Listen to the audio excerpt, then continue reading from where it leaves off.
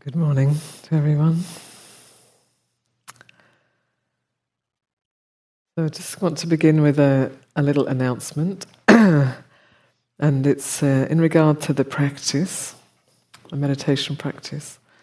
So in our meditation practice, we are cultivating, there is some intention and energy going into cultivating wholesome states and stilling, quietening and stilling the mind, the heart and mind. But it's not an aggressively active practice in the way that we teach. So I think there are some people who are doing pranayama in the hall, like very focused breathing techniques. And I know there have been in the recent past, other breath work going on in the hall. So this is all good stuff, but it's not actually what we're doing here in this time.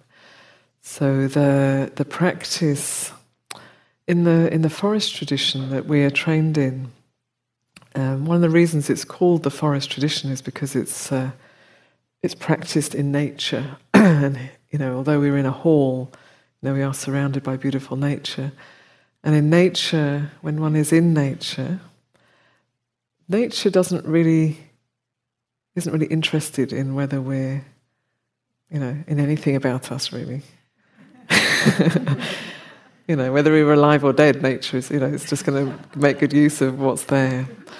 So that's one of the great advantages of practicing in nature, because our ego and our our aspirations, all of it is not that important. So the practice that we do is about realigning with the natural state, coming back to nature. So when sitting in meditation, so we're not trying to breathe a particular way, and we're not trying to control the breath in order to get certain results. That is a practice, it's a yogic practice which can be done, and as far as we know, the Buddha was quite accomplished in yogic practices. But the practice that we're doing is paying attention to the natural experience of the breath. So there's this interesting phenomena that when we're walking around and in our daily life, we don't really notice the breath unless we're out of breath or have an asthma attack or something like that. We generally don't really notice the breath. It's just going on. And the body's breathing. It's been breathing since moments after we were born. It breathes while we're asleep.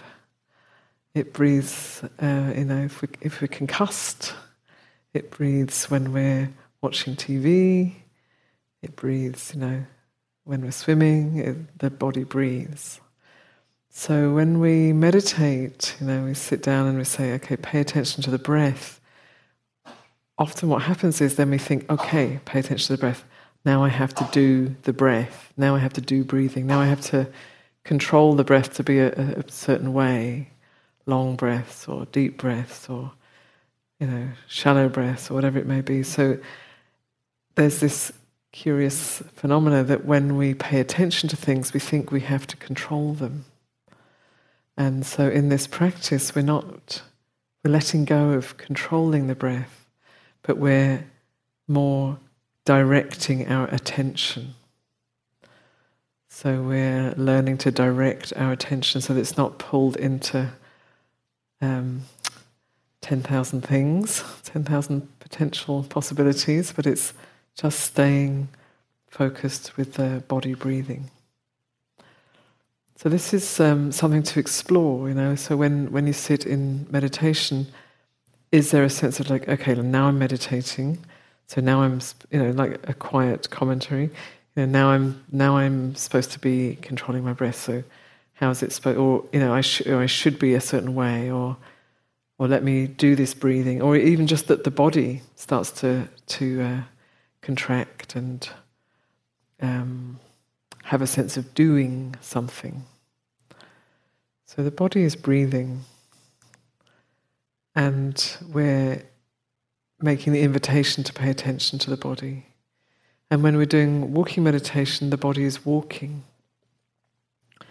And we're inviting attention on that experience of walking.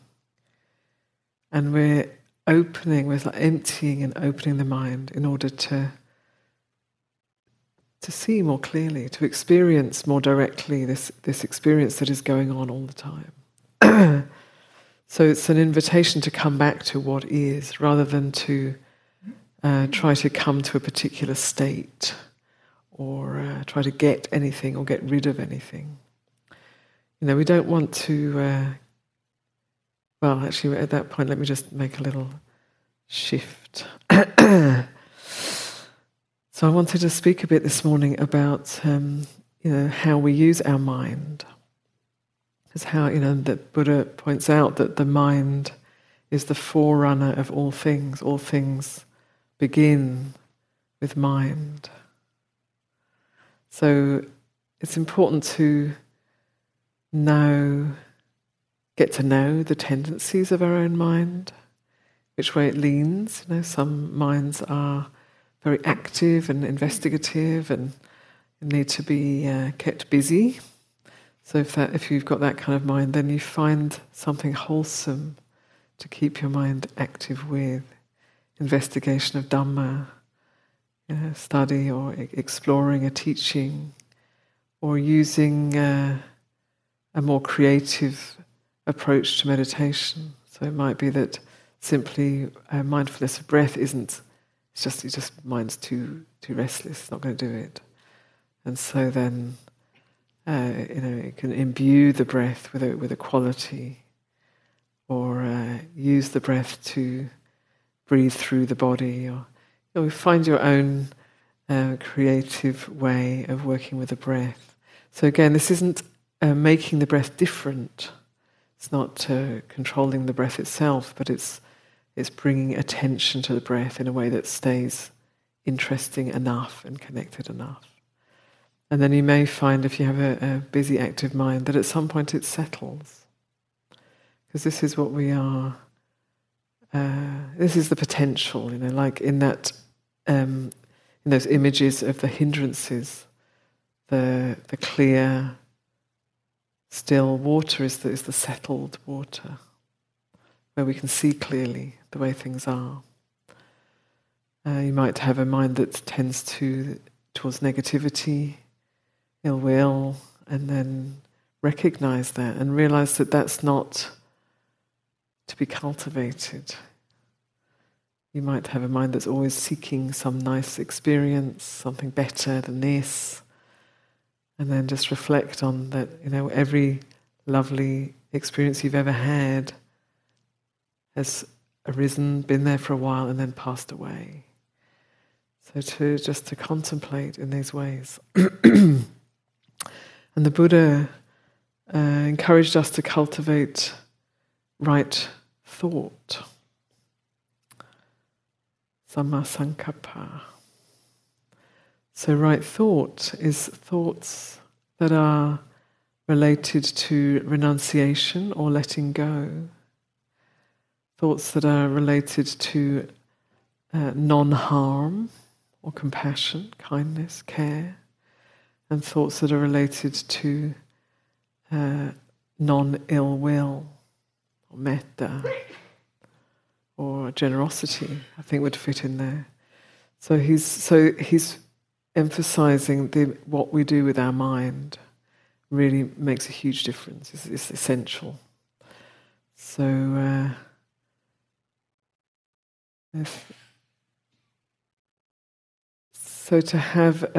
to bring an attitude of curiosity and investigation to what's going on here in your mind, the tendencies of the mind, and again, not to grasp that and say, I'm like this, I'm this kind of person. There's a tendency towards this. The mind tends in this direction. We can guide the mind.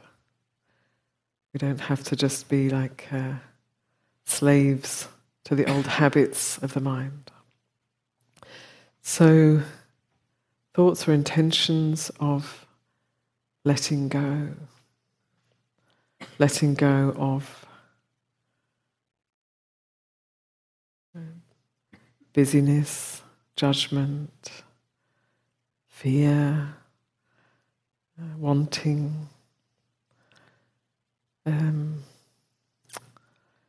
There are many, you'll have probably a long list of your own. There are many, in a retreat situation also, it's like letting go of who you are at home, the context you're in at home, and just being here, just here, a yogi in the hall, letting go of all of the memories, the stories, the worries, the complexities, and just allow yourself to fully be here, just here, with this body, with this breath, for this time. And then thoughts of non-harm, or intentions of non-harm and non-ill will.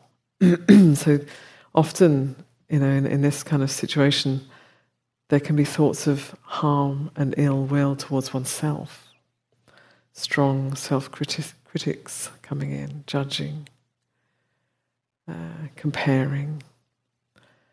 And so just recognizing that these are intentions of harm, intentions of ill will that are leading us in the wrong direction.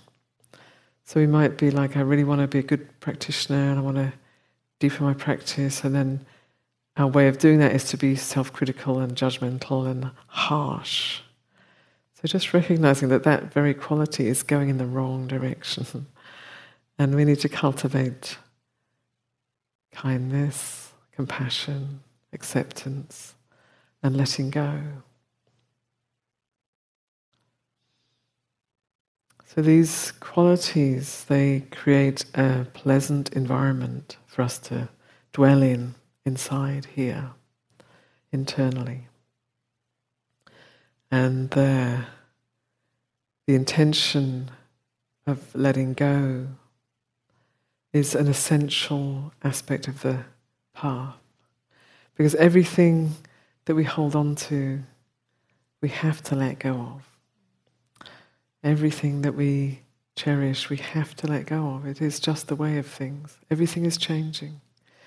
So we don't have to be afraid, like reject everything because everything's changing. It's more that we learn to meet it in the moment. We meet what's arising, we know it. We take it in with an in-breath. We take it in and then we let it go. So wisdom understands that everything is changing, everything is passing, everything is falling away. Wisdom understands that there are no things, that things are a process. Now we're at a time when science also understands that very clearly on a quite deep and subtle level.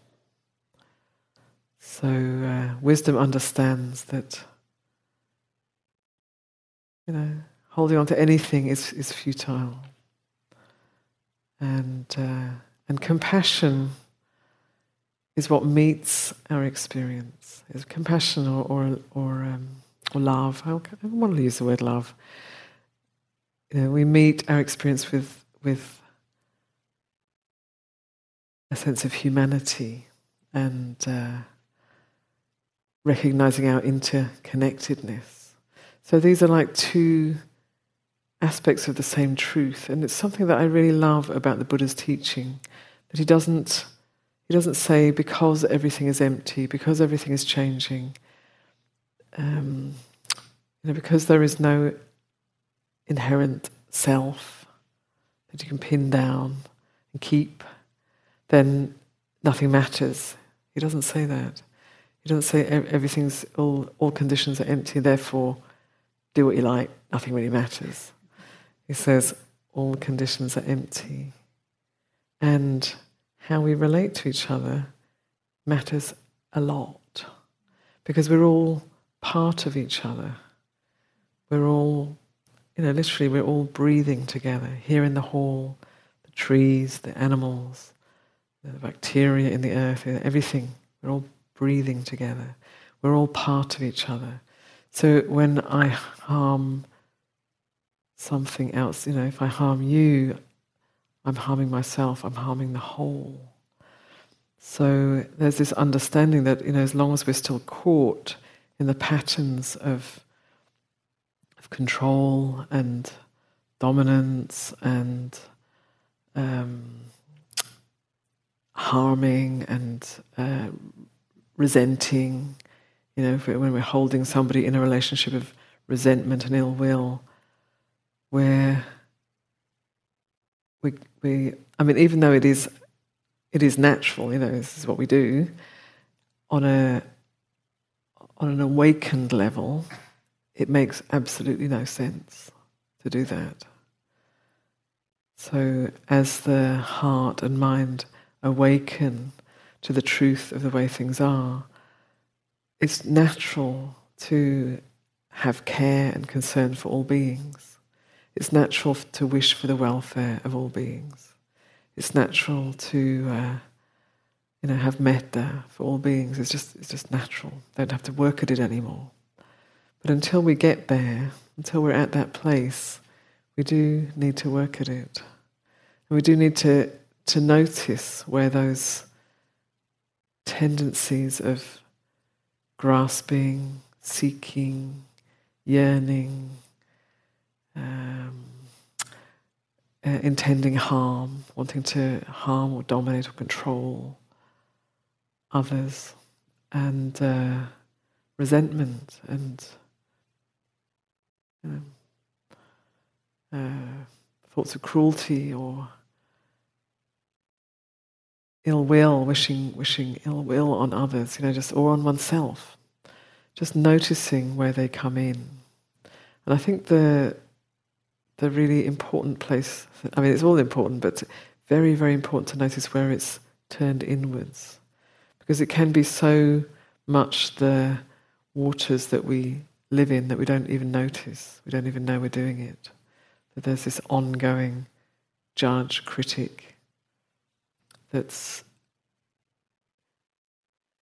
kind of debilitating our lives. And it doesn't have to be that way. So cultivating a mind of compassion, a heart mind of compassion, kindness and letting go. So when we find, we're caught up in some tight,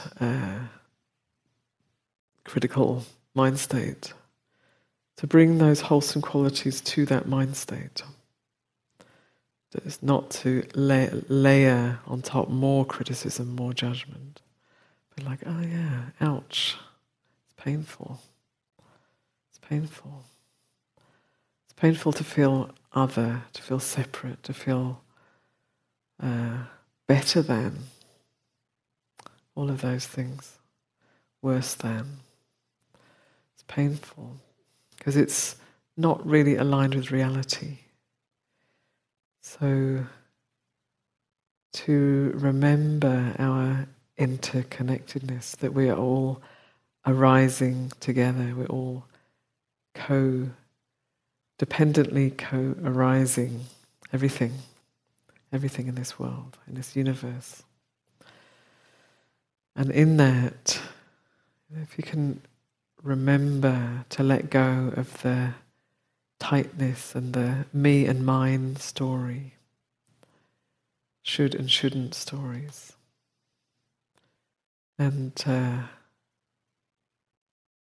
recognize our potential, to live from a place of compassion, kindness, because we are all interconnected, and letting go. So bringing that into our meditation practice, we start off with a focus and an intention, and that can lead us more clearly, give us some direction, and then at some point as the mind starts to settle, we let go and allow the practice. So we sort of we learn how to move from doing to being. But we can't always go straight there. Sometimes we have to be doing the practice, focusing and intending and tending. And then at some point just allowing the awareness to know the breath, the body breathing, moving into a state of being. So let's find our posture for meditation.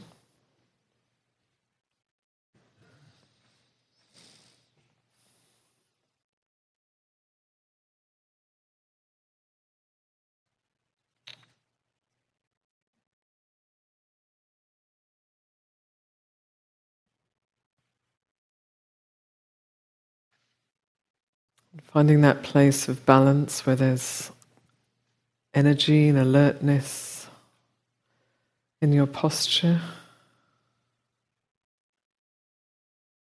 And there's a openness and relaxation. Making room for the body to breathe.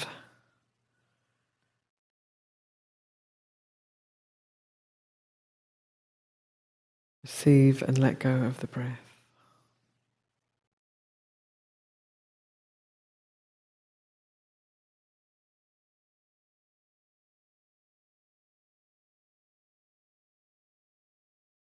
With meditation on the breath, you can be aware of the breath in the belly, rising and falling of the belly, or in the chest, or at the nostrils if you wish. Personally, I prefer to experience the body breathing, so belly or chest.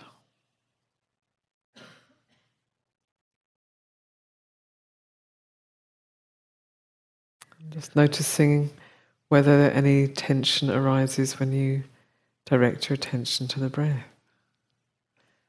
And if it does, know where it is. And just invite the breath to breathe the body.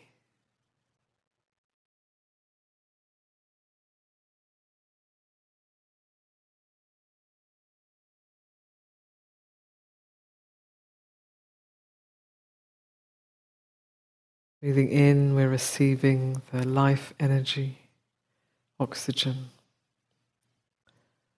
prana. Breathing out, we're letting go of what we no longer need. We're receiving and letting go. And this receiving and letting go is like this is like the nature of life.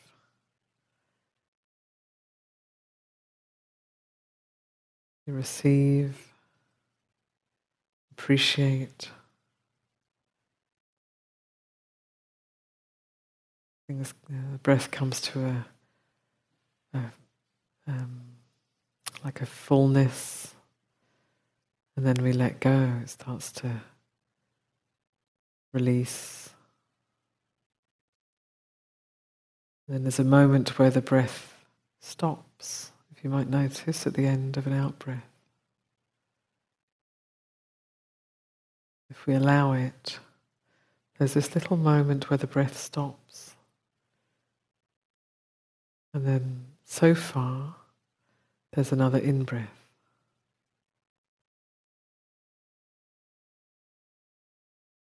So really paying attention to the whole process of the breath. And the quality of the breath, breathing in, the texture of the breath is different to breathing out. The temperature is a little different.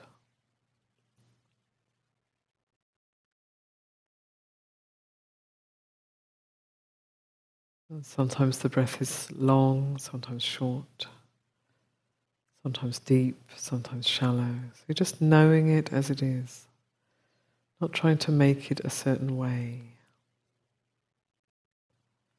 Resting into the breath.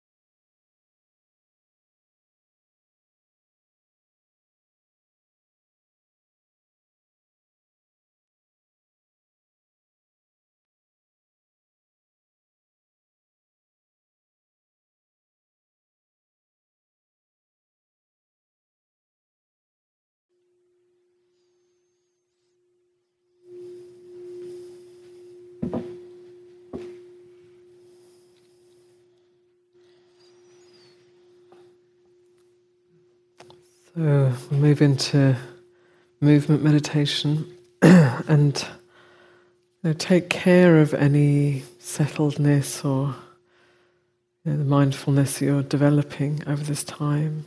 Take it with you. Don't let yourself get pulled out and distracted. When just really take care of immersing mindfulness in the body.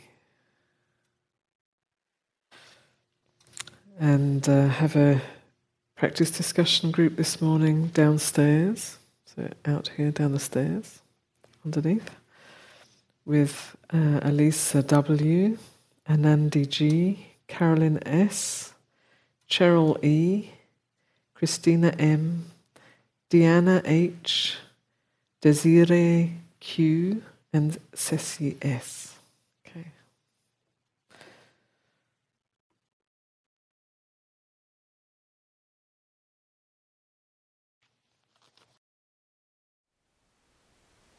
Thank you for listening.